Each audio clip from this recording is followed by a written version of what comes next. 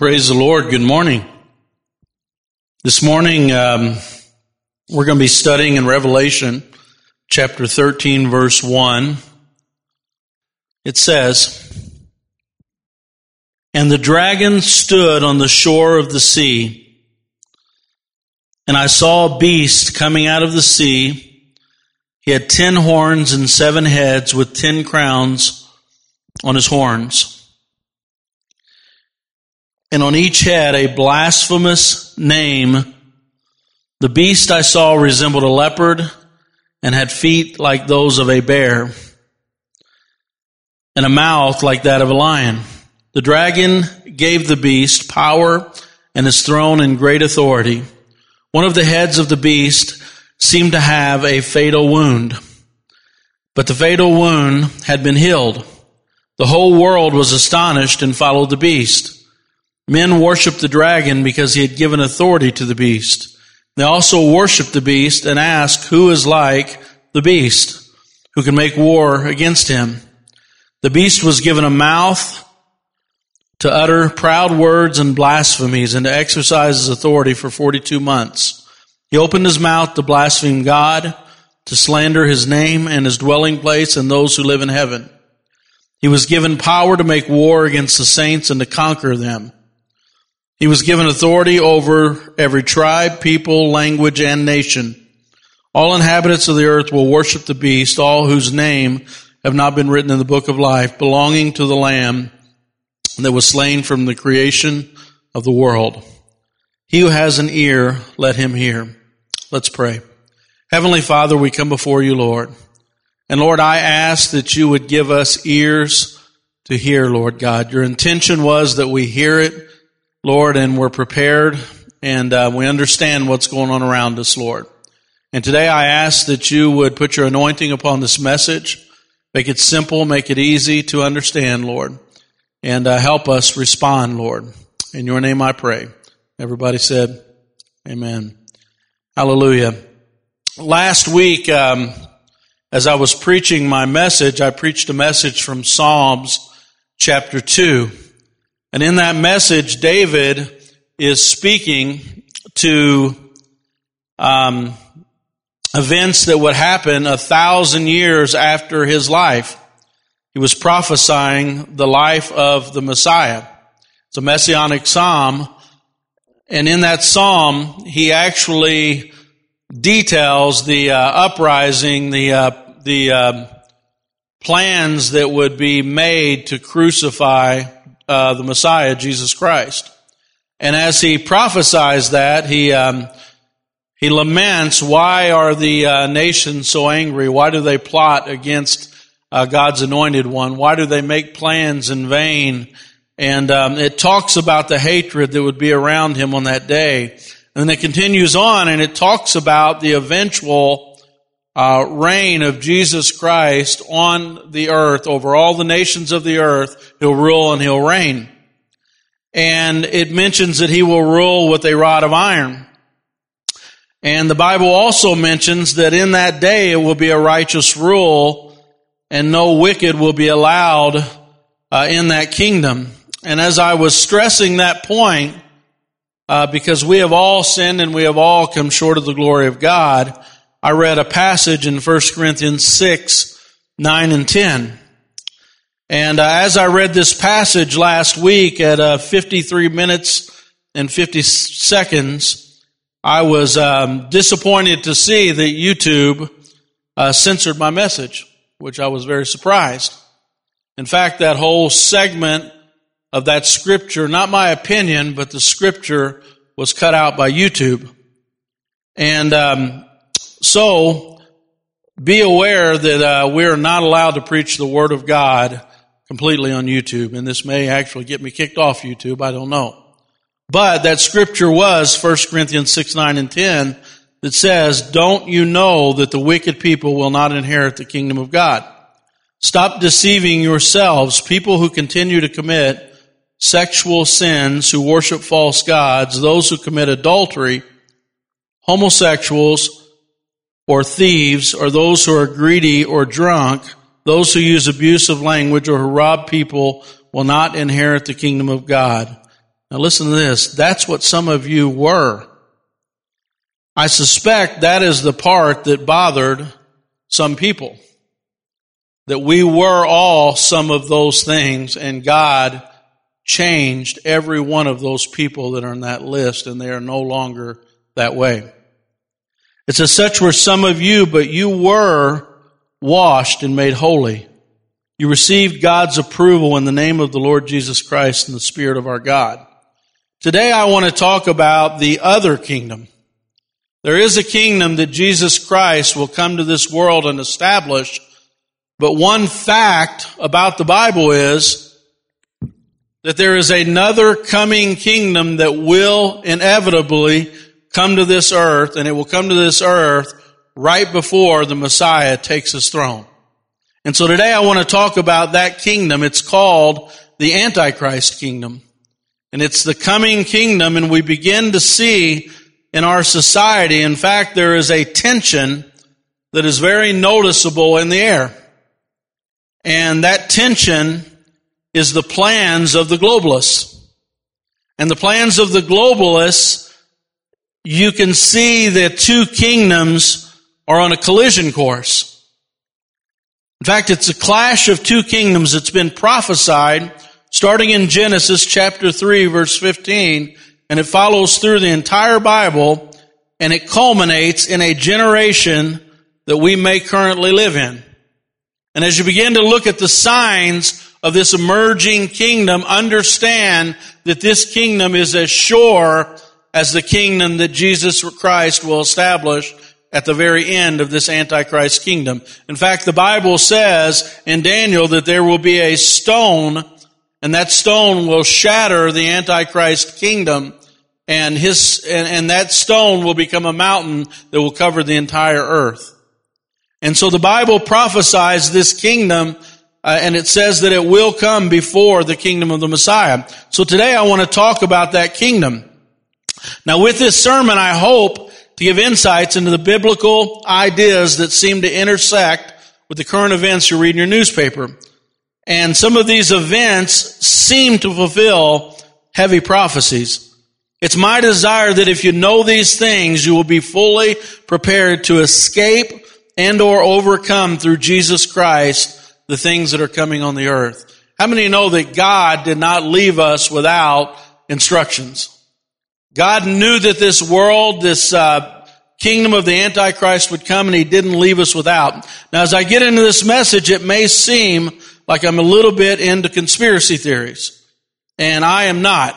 I am one person that usually will never be a conspiracy theorist, but one thing that I do is when you look at the reality of a situation, which the Bible prophesies, and then those who are globalists come out and actually state their plans, and you see that those plans line up with the Antichrist kingdom in the book of Revelation, you can't do anything but recognize that that is the plans of the wicked. And so as I begin to look at this, one of the things that I find very interesting is imagine you're in 1924. And in 1924, there was a young man by the name of Adolf Hitler. And he wrote a book called Mein Kampf. And in that book, he detailed his plans and his strategies for world conquest. And in 1929, not very many people took that book very serious. It was, in fact, an unknown literary work. And in 1924, it wasn't taken serious, but in September of 1939 was the beginning of World War II. Had they taken his writing seriously, maybe we don't have World War II. And it was written 15 years before he actually implemented his ideas. And so today I'm going to do something a little bit different because of the fact that we anticipate a coming Antichrist kingdom, and we see many things around us that seem to fit the bill for an Antichrist kingdom. I'm going to make you aware of some of the things that are being plotted and planned in our day, and what's actually holding back the Antichrist from completely implementing his kingdom in this day. So we're going to start off with a place in the Bible. And then I'm going to move forward toward current events. So in the Bible, we have Genesis chapter 11. And this is called the Tower of Babel. The Tower of Babel is a foundation of biblical prophecy. And so if we go to Genesis chapter 11, it's taken me a while to get there. It says, now the whole world, now how much of the world is in this picture? The whole world. They had what? One language. That means that there were no other languages in the whole world. There was one language. The whole world had one language and a common speech. As men moved eastward and found a plain in Shinar, this is in Babylon, and they settled there, they said to each other, come, let's make bricks and bake them thoroughly. They used brick instead of stone and tar for mortar. Then they said, come, let's build ourselves a city with a tower that reaches to the heavens, so that we may make a name for ourselves and not be scattered over the face of the earth. But the Lord came down to see the city and the tower that they were building. The Lord said, it is one people speaking the same language. They have begun to do this, then nothing they plan to do will be impossible for them. Come, let us go down and confuse their language so that they will not understand each other. So the Lord scattered them over all the earth and they stopped building the city. This is why it was called Babel, because the Lord confused their language of the whole world. From there, the Lord scattered them over the face of the whole earth. Now, up until this moment, it's very important to understand, there were no nations in the world. There was one nation, one language, and the people gathered together under one king. And that king was Nimrod. And so this is very important to understand because it's the foundation of biblical prophecy. The enemy, the Antichrist, has for the duration of the world tried to get back to this exact moment where he was the king over the entire world. Now, what stopped this from happening is God confused their languages and they were forced to split off into nations. And as they split off into nations, we see the seed of Babylon infecting every nation of the world. It is not only a man that wanted to rule the entire world, but it also was nations being sent to the ends of the earth with the false religion of Babylon. And so every nation of the world was infected with what is called the mother-son cult.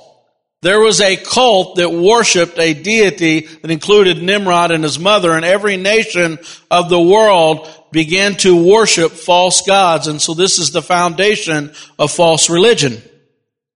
And so Satan, all through history, has attempted to replicate this in every generation. In every generation, he's tried to rule the world in one people under one ruler. And so we see this all through history that Satan is trying to replicate this.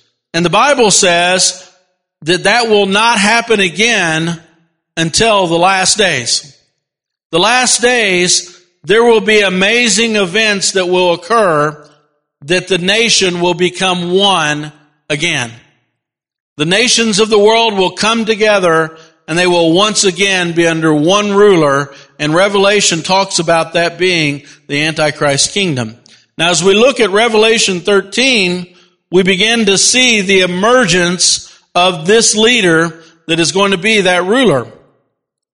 And we see from Revelation chapter 12 that the dragon, several times in Revelation, is identified as Satan himself. In fact, what we read is several parenthetical narratives that Revelation has. Revelation will give you a history of what's happening chronologically. Then Revelation will stop and give what's called a parenthetical narrative, meaning I'm going to explain to you background of these characters that are here. And so they stop and they say, okay, here's one character in Revelation, and he's called the dragon. And the dragon, several places in Revelation in these narratives, say that the dragon is that ancient serpent who is Satan. And then the Bible does another parenthetical narrative to explain another character, and his name is the beast. In fact, he's called the beast. He looks like a beast. He is a beast, and has the appearance of a beast because he has the qualities of an animal that has no conscience. He's just a vile, vulgar, profane animal that does what he pleases and has no conscience like a brute animal.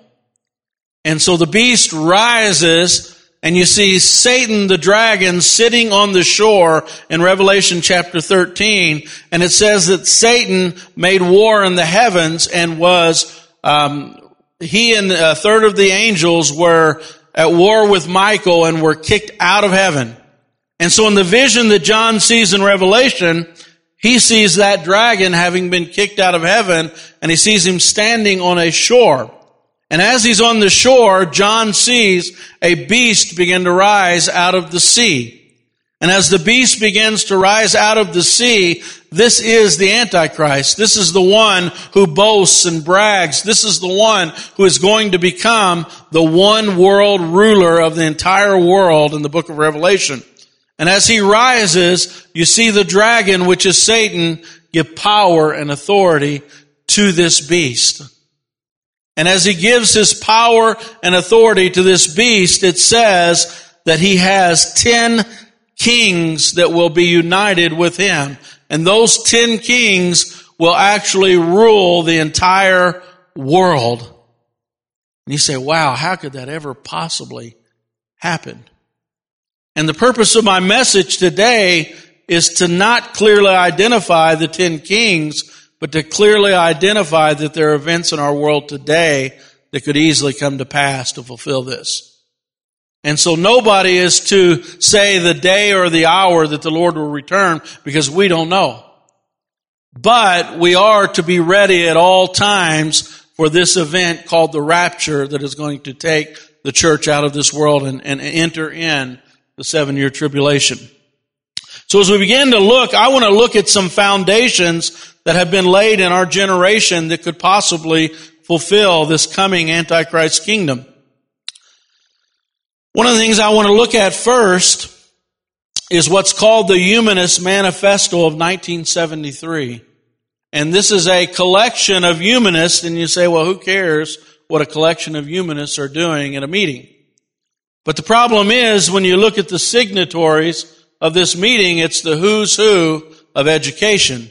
It's the who's who of political leaders. It's a real collection of people that are agnostics, atheists, scientists, leaders of state, education leaders. In fact, there are leaders that most every Ivy League school is presented, most every Big Ten school is represented, most every Pac-10 school is represented, most SEC schools are represented. Most of academia is represented as signatories of this particular document. But in 1973, they made a statement in their preamble, meaning what is the purpose of our meeting? And I'm going to give you some highlights of this meeting that everybody signed and agreed we're working toward the development of these ideas. You say, well, why do this? Why not read the Bible? Because I want to know what the enemy's doing. I want to be aware of what's happening in my culture, and I don't want to be a part of it because the Bible says, come out from among them. Don't be a part of what they're doing. But what they did at Babylon, if you look at the ancient Jewish writings, and I'm going to tie this in with the Humanist Manifesto, but if you look at Babylon, the ancient Jewish writers said it wasn't just that they wanted a tower to look into the heavens or reach the heavens. It says that they rebelled to such a degree that they were looking to build a tower higher than what the water elevated to in the flood of Noah. They were actually building a tower to overcome any judgment that God might bring upon them. They decided they were going to save themselves because God could not save them. They became their own saviors. They made their own religion. They turned men into gods. And they were the false religion that ruled the world. And the Bible says that the world will drink of their sorceries. The Bible says the world will drink of their false religion. The Bible says that there will be religions that will come that will make a way to God that bypasses the cross, bypasses Jesus Christ, bypasses the God and the creator of heaven and earth.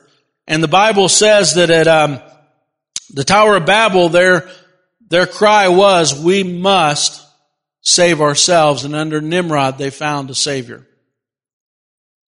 And so listen to this preamble highlights of this meeting of the humanists. It says, humanists still believe that traditional theism, especially faith in a prayer-hearing God, assumed to live and care for persons, to hear and understand their prayers, and be able to do something about them is unproved and outmoded. Faith, salvationism, based on mere affirmation, still appears as harmful, diverting people with false hopes of heaven, hereafter. Reasonable minds look to other means of survival. You say, Chad, why would you read that in church?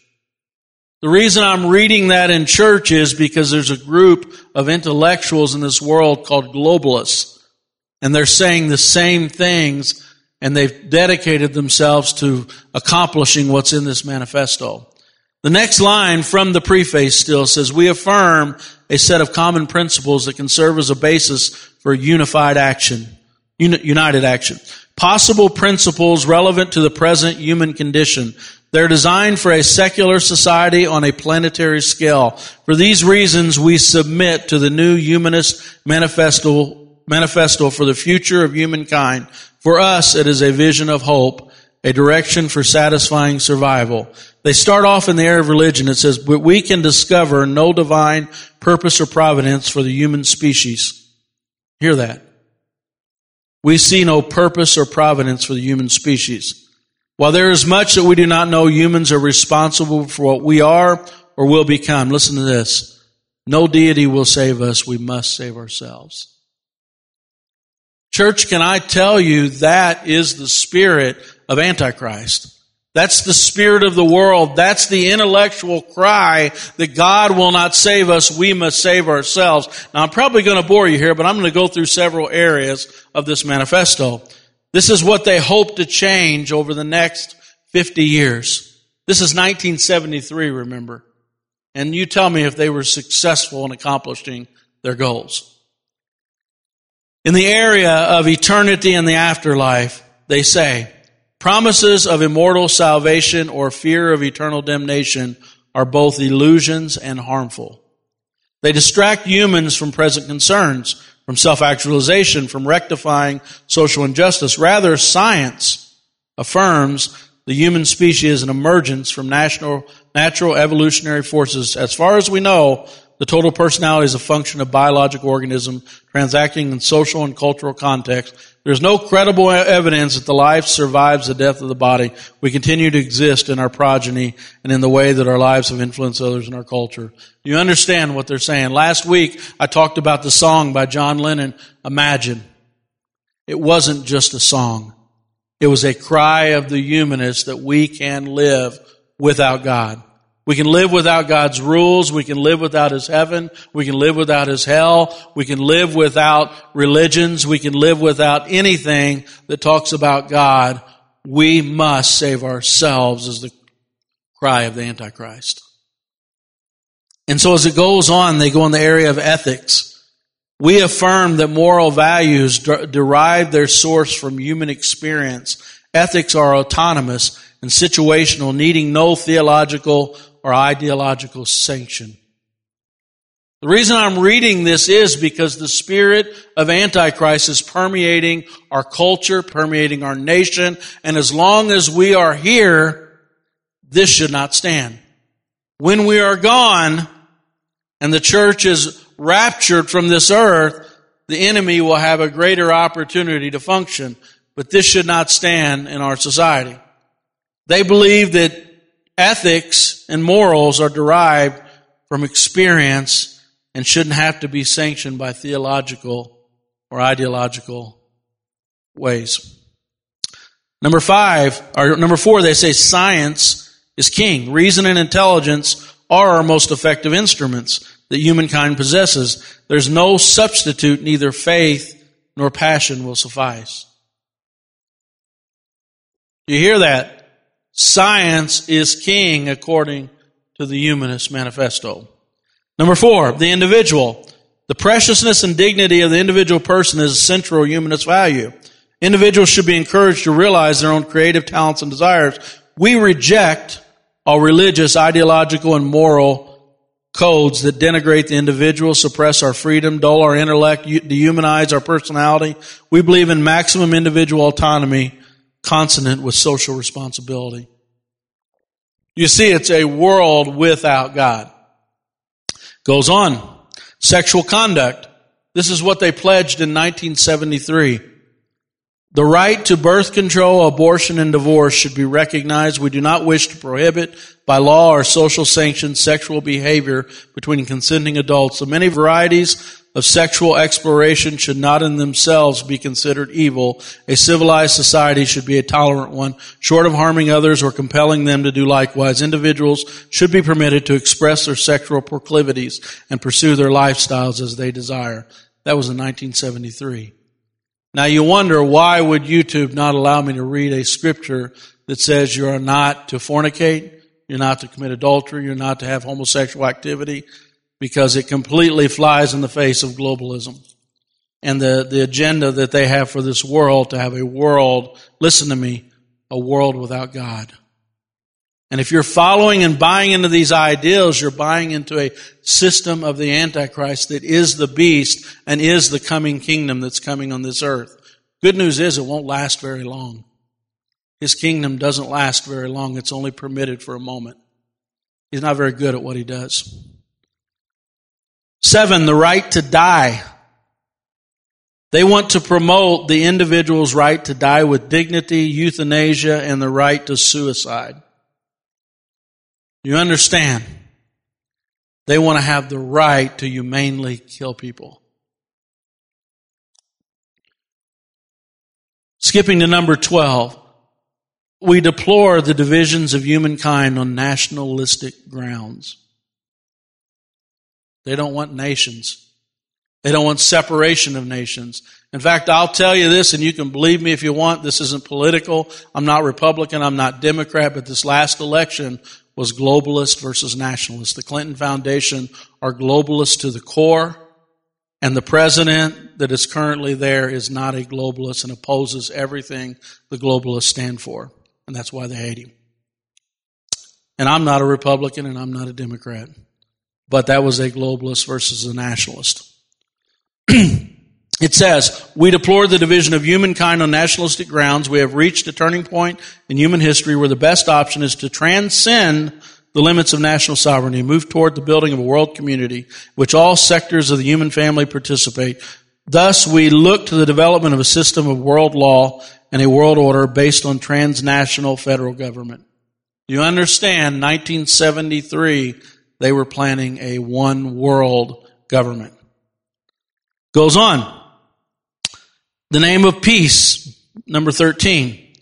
It is a planetary, that means global, imperative to reduce the level of military expenditures and turn these savings to peaceful and people-oriented uses. Remember, the cry of the Antichrist in the Bible is, when he cries, peace, peace, beware. That's what the Bible says, not me. When they cry, peace, peace, beware. Number 14, save the environment will be the cry.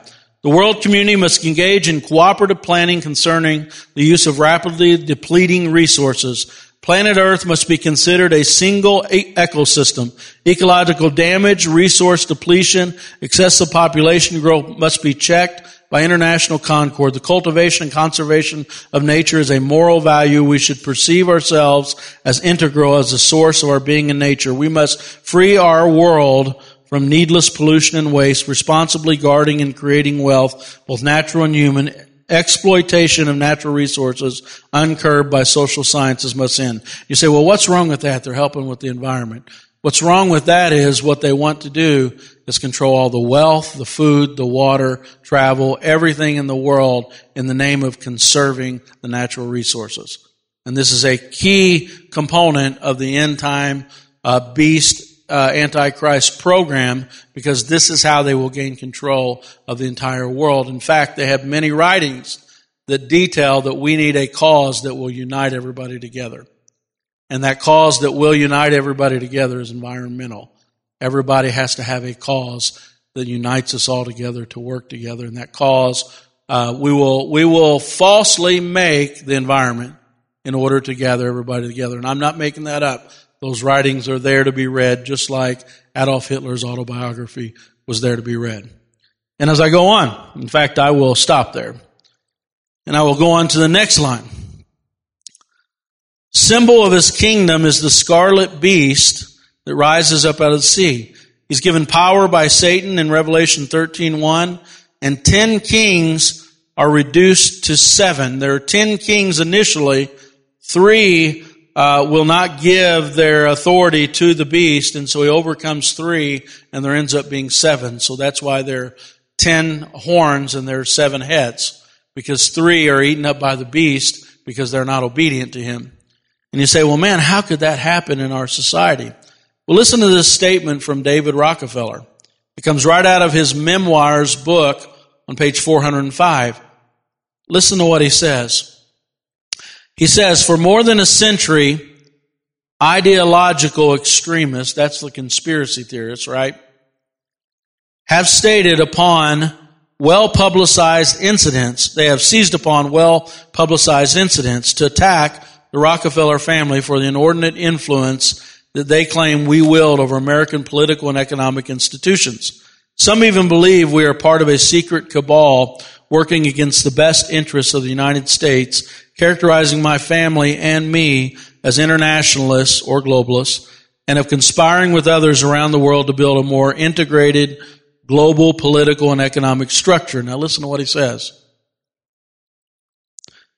One world, if you will. If that is the charge, I stand guilty, and I am proud of it.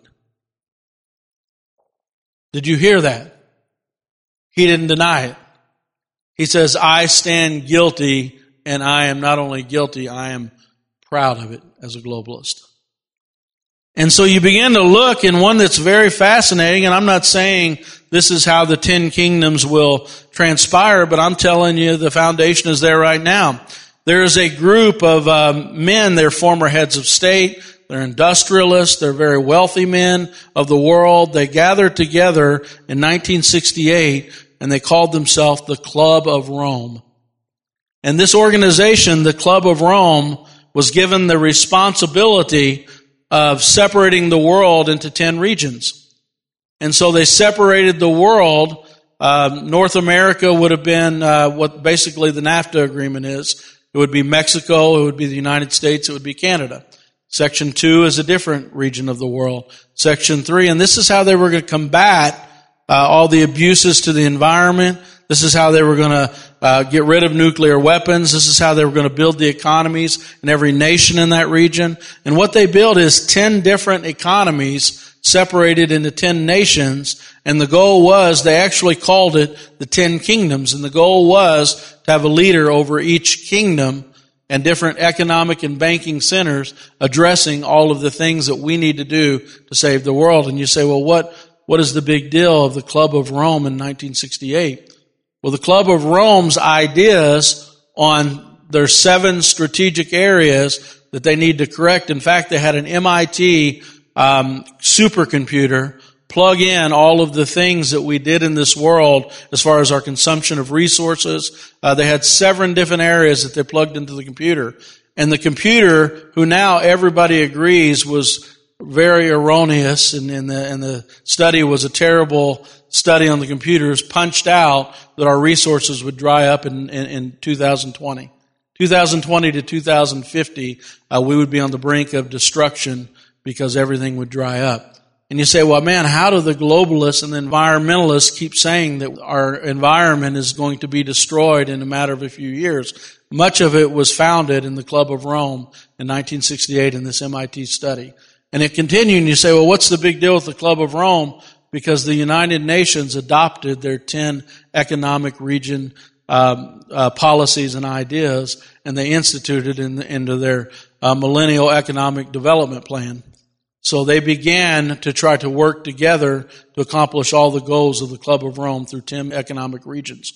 And you say, well, man, why is that a big deal? That's a big deal because the beast that we see in Revelation chapter 13 that's rising, and in 17 and 18 that is eventually destroyed, is the head of 10 kingdoms. And the 10 kingdoms are not all obedient, 3 are disobedient, and he takes over those 3 kingdoms, and he becomes the king over 10 kingdoms through 7 kings and leaders of those areas. And so what God is showing us is there are signs that this could be implemented today. Another area, and I could go for a very long time on this study of the beast and the Antichrist system, but one thing I want to point to your attention today is there's a thing in chapter 17 and 18 and 13 when it talks about the beast, that there is a mark of the beast.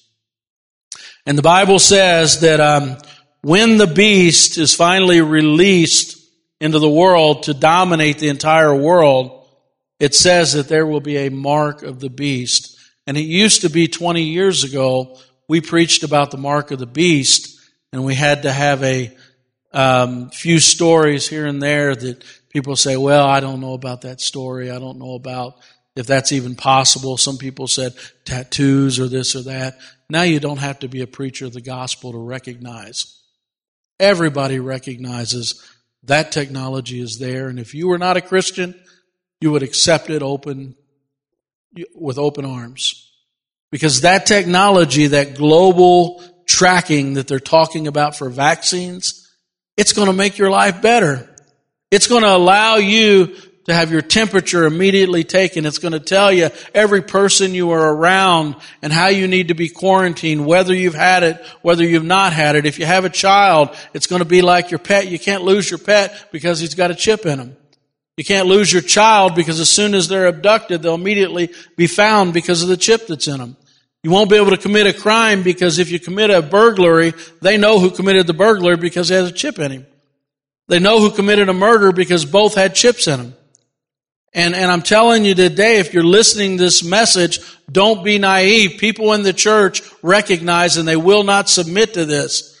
In fact, they're a restraint that doesn't allow the Antichrist to implement this system. There's so many Christians in the world that know the Word of God that this system cannot be implemented fully.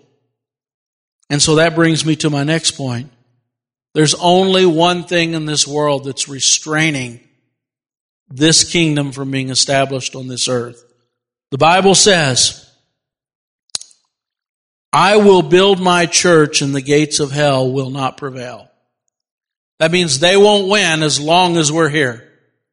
The church. 2 Thessalonians 2:7 says, for the secret power of lawlessness is already at work, but the one who now holds it back will continue to do so until he is taken out of the way.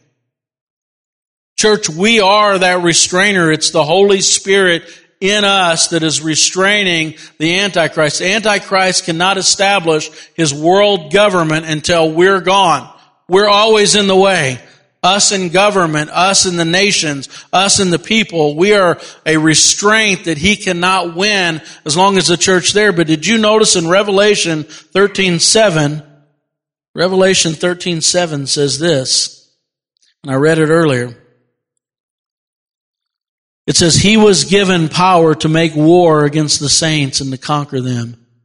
He was given authority over every tribe, people, language, and nation. The inhabitants of the earth will worship the beast, all whose name are not written in the book of life. Did you notice the saints that are on the earth, he's able to conquer them? But Jesus said the church will always conquer the gates of hell. How do you mix those two together? The reason it says that is because the church will be gone. They're unconquerable. They're unbeatable. There's no way, as long as we're here, because we pray for the world that we're in, because the righteous are present, the system cannot be established until we're gone. In church, there is a signless event that is going to happen as sure as I'm here, and it's the rapture of the church. And if you're not ready for the rapture of the church, it's going to happen suddenly. It's going to be signless. It's going to be instantaneous. If you're not ready, you're going to find yourself in a world where this beast, this Antichrist system, is able to conquer the saints. And at that time, it'll be the testimony and the blood of your testimony that you'll be saved in that day. And so the beast system is a very short window of history. The beast kingdom doesn't last very long. It's a 7-year tribulation period and is just especially successful in a 3.5-year period. And then when Jesus Christ, it says the Lamb, shows up, there is a battle. Those who were raptured will be with him. Those who will be with him, and the Lamb will make war with what the Bible says, this world system. This Antichrist will make war with the Lamb. And church, that war doesn't last very long. Jesus Christ instantly wins the battle because it was all pre-planned. He was expected to win. It was going to be an easy battle for him. And then Jesus Christ will set up his kingdom on this earth, and no wicked. Remember, the righteous weren't allowed in the Antichrist kingdom. They were censored. They were persecuted. Their words were considered harmful to society. The righteous were not allowed in the Antichrist system. But when Jesus Christ comes and defeats the Antichrist, it'll be flipped. Now the wicked won't be allowed into his kingdom. And it will be a 1,000-year reign on this earth that Jesus will reign. So let's go to the Lord in prayer. Heavenly Father, right now, Lord, this message is informative, Lord God, because you said if we have an ear, we should hear. And Lord, I just pray that the church, those who are not a part of the church, those who are far off that aren't even a part of our church, those who may hear this years down the road, Lord God, during the rapture and the tribulation, Lord. Lord, I pray that they would take this to heart, Lord God, that they would get serious about their walk with you, Lord God. They would get serious about their study of the Word. They would get serious about coming out from among this system of ungodly people who said we can save ourselves. We don't need God. Lord, I pray that you would give them the strength and the courage to do what's right in this hour, Lord God. And I pray that your church would live with confidence. Your church would be excited, Lord. Your church would be thrilled to know that they are on the winning side, Lord, of eternity. Lord, we pray these things in your name. And right now, before we leave, I just want to ask you, which side are you on? You can't be on both sides. You can't say that I agree with the values of the world and God's wrong in that area and say I'm still with God. And so you can't ride the fence. You got to be one or the other. You're either with the Lord or you're against the Lord. And today, I just want to ask you, where is your heart? It could happen at any moment. This new kingdom of the Antichrist could be ushered in at any moment, and then there's no turning back. It'll be suddenly, without notice, we'll be hurled into this tribulation. And today I want to make sure you're right with the Lord. And if you're not right with the Lord, I want you to pray this prayer with us today. Bow your head. Heavenly Father, right now, Lord, I come before you, Lord.